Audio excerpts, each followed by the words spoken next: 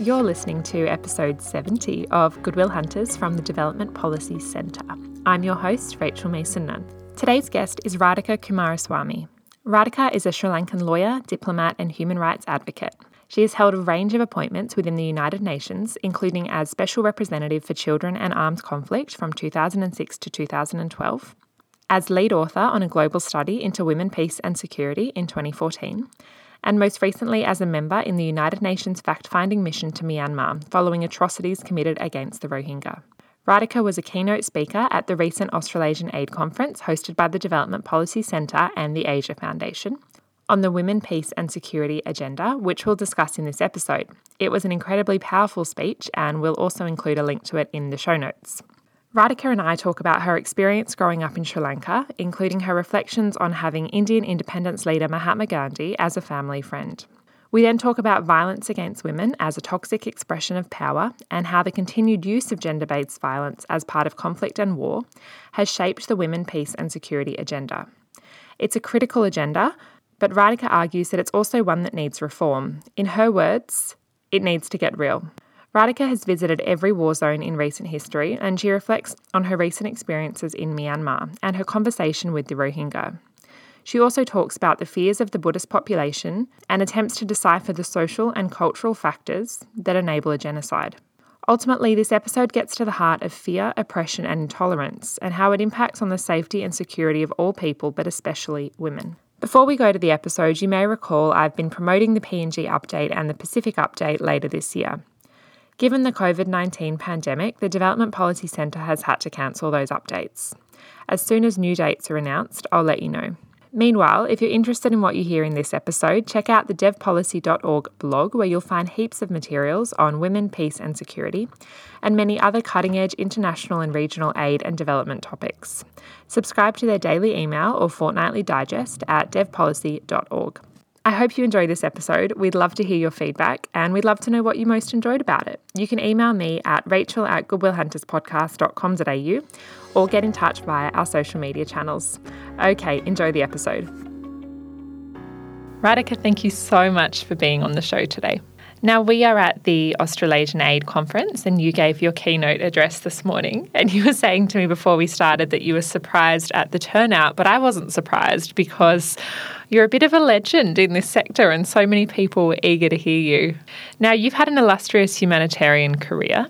Before we get into some of your work, how did your childhood in Sri Lanka shape the career that you now have? Well, I think it's very important to remember that, because my childhood, I had an uncle who worked with Mahatma Gandhi and was very close to Gandhi. And actually, when Gandhi came to Sri Lanka, he stayed at our house, which was a sort of extended family in Jaffna. Though I lived in Colombo, the family house was in Jaffna. And so I learned a lot about Gandhism. So human rights and humanism and all those things came to me not through what people call Western concepts or Western ideas, but it came to me through Gandhi and Gandhian ideas first. And then later on, I went on to the United States because my father got a job at the United Nations. The other thing about Sri Lanka that was very influential in my life before I went, and then after I came back and worked there for about 30 years before I joined the UN again, was the Sri Lankan Civil War, which I worked at the International Center for Ethnic Studies.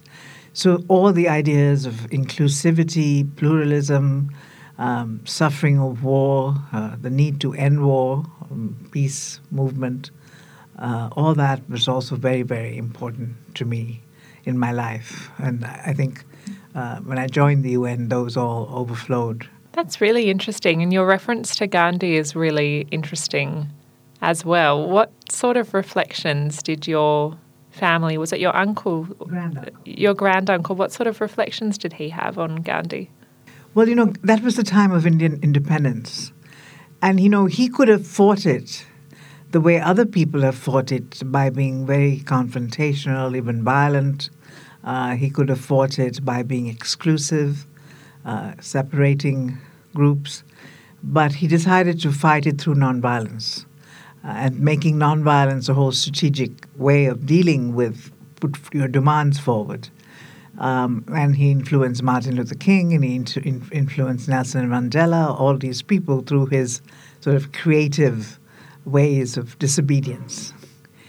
For example, when the British inflicted a very unfair salt tax, he led a huge march to the sea, and they took the salt out of the sea. You know, nobody really can live off the salt of the sea, but still, it's the imaginative act that he did. He tried to revive local industry. So, and also he was so respected that once when the riots broke out in Bengal between Hindus and Muslims, he threatened to fast unto death. And actually the riots stopped. Later on they didn't, in 1947, and it was a terrible. But the power of moral voice in politics, that's what he taught me, I think. That politics almost always must have a moral voice. It shouldn't just be about deal-making. Today it's about deal-making, a lot of public relations, but he was very much for politics with a moral voice. It can be so hard to find that moral voice sometimes in modern politics. Now, you were the United Nations Special Rapporteur on Violence Against Women from 1994 to 2003. What did you learn about violence against women during that time? Well, I think I learned that it's rooted often in concepts of power, and it's really an expression of power over women, whether it's in the home to show who is boss often, whether it's on the field in armed conflict. Sometimes rape is really a tool of intimidation and terror. So that link between violence against women and power, I think, is something I learned. That it's just not spontaneous all the time. Sometimes it is, perhaps, but mostly it's about power, the assertion of power over women by men. The second thing I learned is things are not that easy with the women victim. You know, we all thought we'd fight these terribly oppressive men and then take the women away. That was really not what many of them wanted. They wanted their home, security, children, and they just wanted the law to step in and tell this man to behave properly. Of course, not the extreme sort of horrible kind of sadistic men, but the normal, not normal, but shall we say people who are not sadistic but tend to act because of wanting to constantly assert power over their women. Those men, they wanted the judges to tell off. And a lot of research now shows that we have to find creative ways in dealing with how it can't lead to separation and divorce all the time. There have to sometimes be other ways of dealing with this situation for women to be happy with. I think that's a really important point, and we've been having some conversations recently around how feminism doesn't mean the same thing to everyone, and what one group of women somewhere in the world want and perceive to be good isn't what another group of women actually want. And it really speaks to the importance of understanding, well, not just understanding, but actually allowing women to lead in their own development and empowerment. Well, this is very true because the priorities are different, the conditions are different. And, you know, there's a whole series of post-colonial writing which challenges basically the feminist movement that made all these changes for us in the area of violence against women, saying they took the language away from economic exploitation, which they felt was much more important for women of the South. Economic situation, whether it's exploitation or household or livelihoods or survival. So for them, many people, that is the main struggle. Not so much equal rights in legal terms or violence against women per se.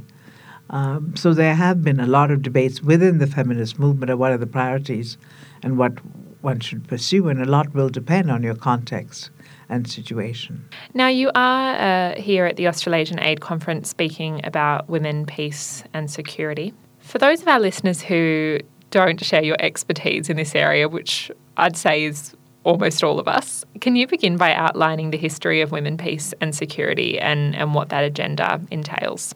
Well, really, a lot happened in the international world because of the wars in Bosnia and Rwanda. It was the first time, really, with modern telecommunications and modern television, And so these wars would come to people's living rooms and just mortified at what was going on. So there was really a very strong international women's movement called Women's Justice Caucus that was built up, whose main purpose was to lobby for the ICC, International Criminal Court, which would have strong sections on sexual violence because traditional international criminal law did not have strong sections on sexual violence, and also women, peace and security, which would deal with sexual violence, but also women's, because what happened in Dayton, for example, after Bosnia, there were no women at the table, no discussions of issues important to women. So not only sexual violence, but also women's representation at the table, at the negotiating table, also issues of economic recovery, prevention of conflict, all this whole array of issues 1325 brought to the fore. And it's been in operation now for 20 years. And you must realize that it's at the Security Council. Until the wars in Bosnia and Rwanda, the Security Council refused to look at human rights or women's rights or anything to do with rights. They felt their duty was to just prevent wars, or not prevent, but actually once wars break out to kind of try and mend the situation. They did not have a rights framework at all. But 1325, and there was also one on children, and they developed an interest in three areas: women and armed security, women, peace and security, children and armed conflict, and the protection of civilians. So in those areas, they brought in a human rights and women's rights frame to look at these issues. It's a big move in 2001 when they decided to recognize this as a thematic issue that they would be seized of. That's really interesting because I suppose it's not a static thing. Like the experience of women in violence and in war zones evolves just as technology evolves and just as global contexts evolve. And I guess that's the big challenge with law, right, is that law is written at one point in time, but the law needs to continue to evolve to match the emerging challenges that are faced by women. How well do you think that is going? Well, perfect example is the recent conflict with the Rohingyas and the whole situation in Myanmar. A lot of the violence inflicted, and even the violence done by the small rebel group, was enabled by WhatsApp and Facebook.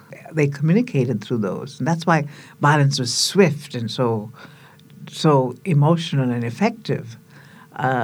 And I think nobody realized the power of these modern social media and tools in engendering violence. We know that it's also true in extremism cases.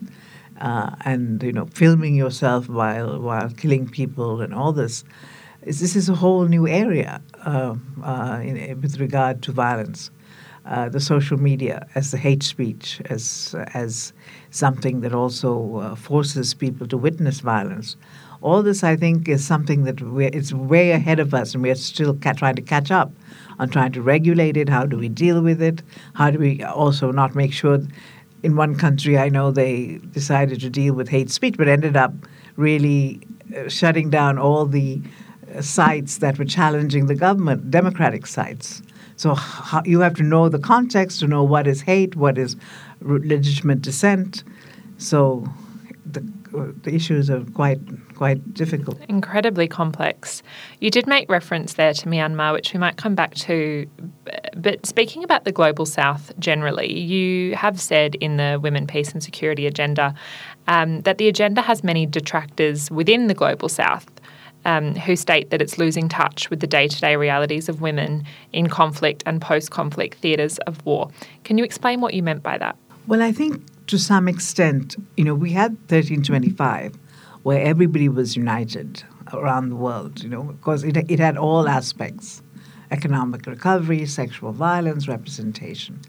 Now, over time, the agenda seems to be very much focused first on sexual violence, now on representation of women in peace processes, in the military, etc. While in the South, they're pushing for much more emphasis on economic livelihoods, economic recovery, vulnerable groups such as women combatants, IDPs, refugees. So there's a whole different perspective from the South. Also, there's been this enormous, after counterterrorism, also this women, peace and security's ambivalent position on where it stands in this whole issue of fighting extremism and counterterrorism. Some people trying to push it into being supportive of counterterrorism, while this global South feminists say, we can't be supportive of counterterrorism or violent extremism, We should be peace builders who try to bridge the gap. So all these kinds of issues are being raised, and differences of opinion. And I think maybe this is the year where a lot of that can be resolved with the new resolution that's coming up at the end in September, for 20 years after 1325 was passed. There will be a big resolution passed toward the end of this year. And so hopefully there some of these issues can be resolved. That's really optimistic. What is the nature of the new resolution? I mean, I'm not sure how much I don't know what it is finally going to be in it, but I think some of the emphasis on some of the concerns that the Global South has on especially on economic recovery and livelihoods, perhaps, could be addressed. Now, for example, one example of differences is perhaps with regard to the military. As you know, the northern countries are very, very keen on pushing women into the military and making sure that they're there. 50% of the military, they say, should be women, which, of course, makes sense when you have militaries in democracies. But where militaries are of a completely different nature, as they are in many countries of South and Southeast Asia, then pushing women into the militaries doesn't sit well with civil society. So that's where, there are quite a lot of differences of opinion as to the strategy that should be followed. Yeah, that's really fascinating. I mean, again, it comes back to the importance of recognizing how cultural feminism is and how our ideas of what's best for women and what empowers women differs so much between countries. And as you say, in a country that's not democratic, forcing women into the military is never going to canvass the support of civil society. And yet, in a country such as Australia, increasing female representation in our military is almost, unequivocally a good thing. How do we manage that?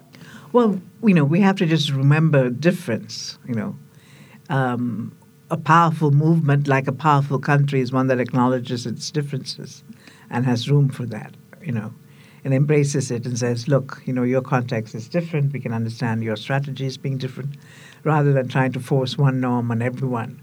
But there are, as much as there are differences, we must realize that in the last 40 years, women have come together and united very much across all ethnicities and countries around important issues. CEDAW, for example. Then you have the whole violence against women movement coming out of the Human Rights Conference, which is very, I was there, women who were interested in trafficking from Southeast Asia to northern women fighting domestic violence. There were women in Bosnia and others fighting violence in conflict. There were women in South Africa fighting rape. Poland, trafficking, all coming together and uniting. And I remember when the first special rapporteur, which I was appointed, the resolution to pass to have a special rapporteur, not the person, there was actually ovation in the Human Rights Council, unanimous ovation, which is very unusual in any UN body to have ovations. But to decide, the Human Rights Council deciding to have someone on a special rapporteur on that was considered a very big thing and united everybody, Russia, China, everyone. So there have been really great highs. There have been moments of great unity. But there have been moments of difference as well. Yeah. And we should acknowledge those differences and work with them rather than pretend they don't exist. That must have been really amazing that day in the Human Rights Council when it was unanimously decided that there would be a special rapporteur. That would have been a really momentous occasion in your life, right? Yes, it was. Yeah, it was. That was a momentous occasion. But I was not there. It was when the resolution was passed to appoint one. And then I was appointed afterwards. But I was told that it was a standing ovation. That's really interesting. You've mentioned there that a new resolution is coming out later this year.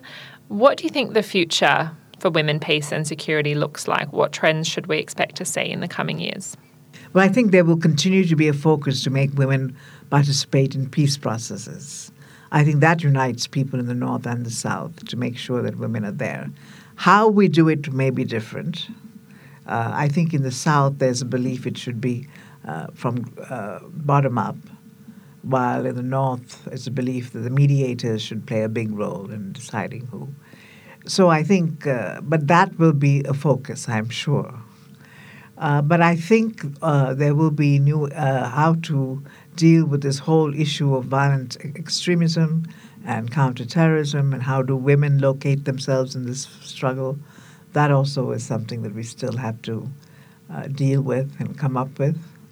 And then also how we deal with the issues of economic recovery and livelihoods in a more sustainable way, not make everybody a tailor and a mechanic, which is what we seem to be doing now. That's a really interesting observation. When you're talking about economic recovery and livelihoods, is that sort of the response of the development community in the wake of a crisis? Well, I've been to every war zone, and in every war zone, the same actors are involved in providing livelihoods. And in every war zone, there are either tailors or motor mechanics. Beauty, that's a new thing that's come out in the last 10 years. So you have places where people were former fighters, women fighters, and they now suddenly become beauticians and all this. Wow. So I don't know.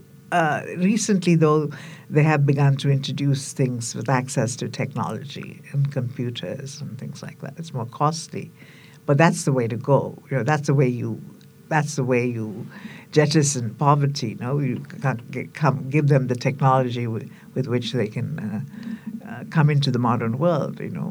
Everybody cannot. There's not enough of a market for everybody to be making handicrafts. I see so many handicrafts. You mentioned there that you visited every war zone, and I know you also recently were involved in the UN fact-finding mission to Myanmar regarding the Rohingya. I know that you're very familiar with that situation, so it would be interesting to first get your reflections on what you saw there and what that fact-finding mission involved. Well, strangely, when all of us went there, three of us, Chris Sidoti, our chairman, Marzuki Darusman, I think there was a real unwillingness to think that anything that terrible really happened, because all of us were fans of Aung San Suu Kyi. We were of age, in our 60s, early 60s, and she was the icon of our youth.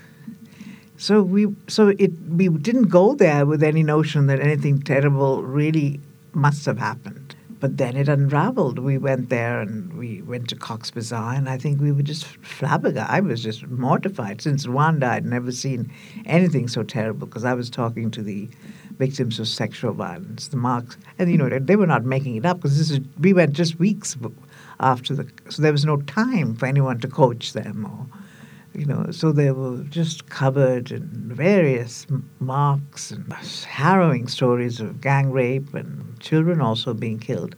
And I must say the sheer horror of it really surprised us. And the sheer refusal of Myanmar to even acknowledge that things may have happened, to put itself on a pathway toward dealing with it, instead playing to the gallery or playing up anti-Muslim sentiment. So it was a very, very difficult story. It's an interesting point that you make there regarding the reputation of Aung San Suu Kyi, and what a difficult thing that's been for the international community to conceptualise that she let us down. Yes, let down may be a mild word, because, in my youth, I used to go on demonstrations for her. And I was part of a group of people in Sri Lanka who organize Sri Lanka's parliament to pass a resolution asking for her to be released from house arrest. So we all mobilized for her. Nelson Mandela, Aung San Suu Kyi, these were untouchable figures in our life. And then when I saw her going to The Hague and actually contesting genocide and contesting that anything happened, it was an extraordinary moment to realize that, that could even happen, given what she has gone through by the same military. It is. I spent a few weeks working in Myanmar last year, and something that really surprised me is it seemed to me in the conversations I had with taxi drivers and people in the markets and people at hotels is that there is a really widespread fear and distrust of the Rohingya, and it seemed to me that much of civil society, at least that I was engaging with, were tacitly, if not quite actively supporting what was happening to the Rohingya. I mean, that's so much deeper than solving a humanitarian crisis. That gets to the heart of what society is made up of. Well, I think to some extent you have to also then understand where they're coming from. And I think first, I was looking at the statistics, and actually Buddhists are only 6 or 7% of the world's population, so I think they already feel deeply outnumbered. And I think they have, throughout history, felt that they have been overtaken by the other outsiders. This whole cycle with the Rohingyas only plays into their deepest fears. So how do you deal with that? Do you, as an international community, understand those deepest fears and therefore lessen your standards and lessen accountability for the Rohingyas because you have to understand those fears? Then what do the Rohingyas do? What is their sense of justice for what they have done? So I think we have to stick, especially when it comes to issues that look like they're genocide, we cannot give in to people's complete fears. We have to, draw the bottom line. I think in other ways one can perhaps deal with it through dialogue. I think the only way to deal with deep fears is through dialogue. And I think that has to happen. But they must agree to dialogue with Rohingya leaders and others. But they don't see them as Myanmaris or anything like that. But I think the dialogue to address their deepest fears should always be there. But I think when it comes to genocide-like violence, you have to draw the bottom line. We can't use fear as an excuse. Yeah, that's really interesting. And it's interesting to hear of the importance of dialogue. And I guess, when dialogue does occur, it is a cause for optimism. It is an encouraging sign to see. How do you remain optimistic about the future when you're visiting places like Myanmar and other war zones and you're seeing these really harrowing scenes? How do you remain optimistic? Well, Cox's Bazar not so much, but in other areas, the amazing people you meet in these situations, people who've gone through the worst that you couldn't even dream of going through, and then having the energy to organize, to speak out, to laugh and to discuss matters with you. That's when you also put your whole life in perspective. What are those minor little problems that you have in comparison to what these people face? So that's what gives me hope, that throughout it all, people really seem to come out of it in some way. Even in Cox's Bazar, people are beginning to organize, getting themselves together. It's nothing. I'm not saying anything is better, but you can see life in the people again. When we went immediately after that, they were completely paralyzed. They couldn't talk, literally. But now they're beginning to talk and organize a little bit. But you're worried too much organization, and are they going to become extremists? So there's always that fear. If you leave people in this kind of condition for long, extremism can survive. Palestinian camps are an example. So there is that fear overhanging. That's why when I read that piece on that young man, I said he was just like low-hanging fruit for anybody to come and pick up. But still, the fact that people emerge, are resilient, the stories of people you meet even now, because I do work on these issues, people I will meet somewhere will say they are of this community and they read and they have gone without anything to maybe the Europe or to America or to Australia. And the taxi man who brought me here, he was in Christmas Island. He said he was an Afghan refugee and he was terrified of the Taliban, that they would recruit him or kill him. So he took a boat, came to Christmas Island. Now he's out, and now he's an Uber driver. And he looked quite happy with life.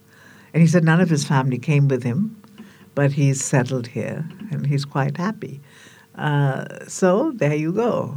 Won't that make one have hope for the future? Yeah. I wonder if he knew who he was speaking to. No, he didn't know who I was at all. He must have thought I was a housewife from Sri Lanka. Wow. That's really nice. We see that domestically here in Australia with the summer that we've just had, but also, as you say, it's a trend worldwide that terrible humanitarian circumstances can often bring out the best in people, and that's a cause for optimism. Is there any parting comments you'd like to make before we wrap up on the Women, Peace and Security agenda, or anything you'd like our listeners to check out? Well, I think we just have to realize one thing, and this is what I worry, that as women, peace and security leaves its roots, it becomes an agenda on itself. And sometimes I fear it's losing its human rights, humanism, humanitarian origins. You can fight for things not realizing that was the origin. So that's the spirit in which this agenda should be moved forward. Whatever we push for must be located within that spirit of humanism, which was really what brought people from all over the world together to fight for it. I think that's great advice. Thank you so much for being on the show. That's it for episode 70. I hope you enjoyed it. I'm your host, Rachel Mason-Nunn. This is Goodwill Hunters from the Development Policy Centre. We'll see you next week.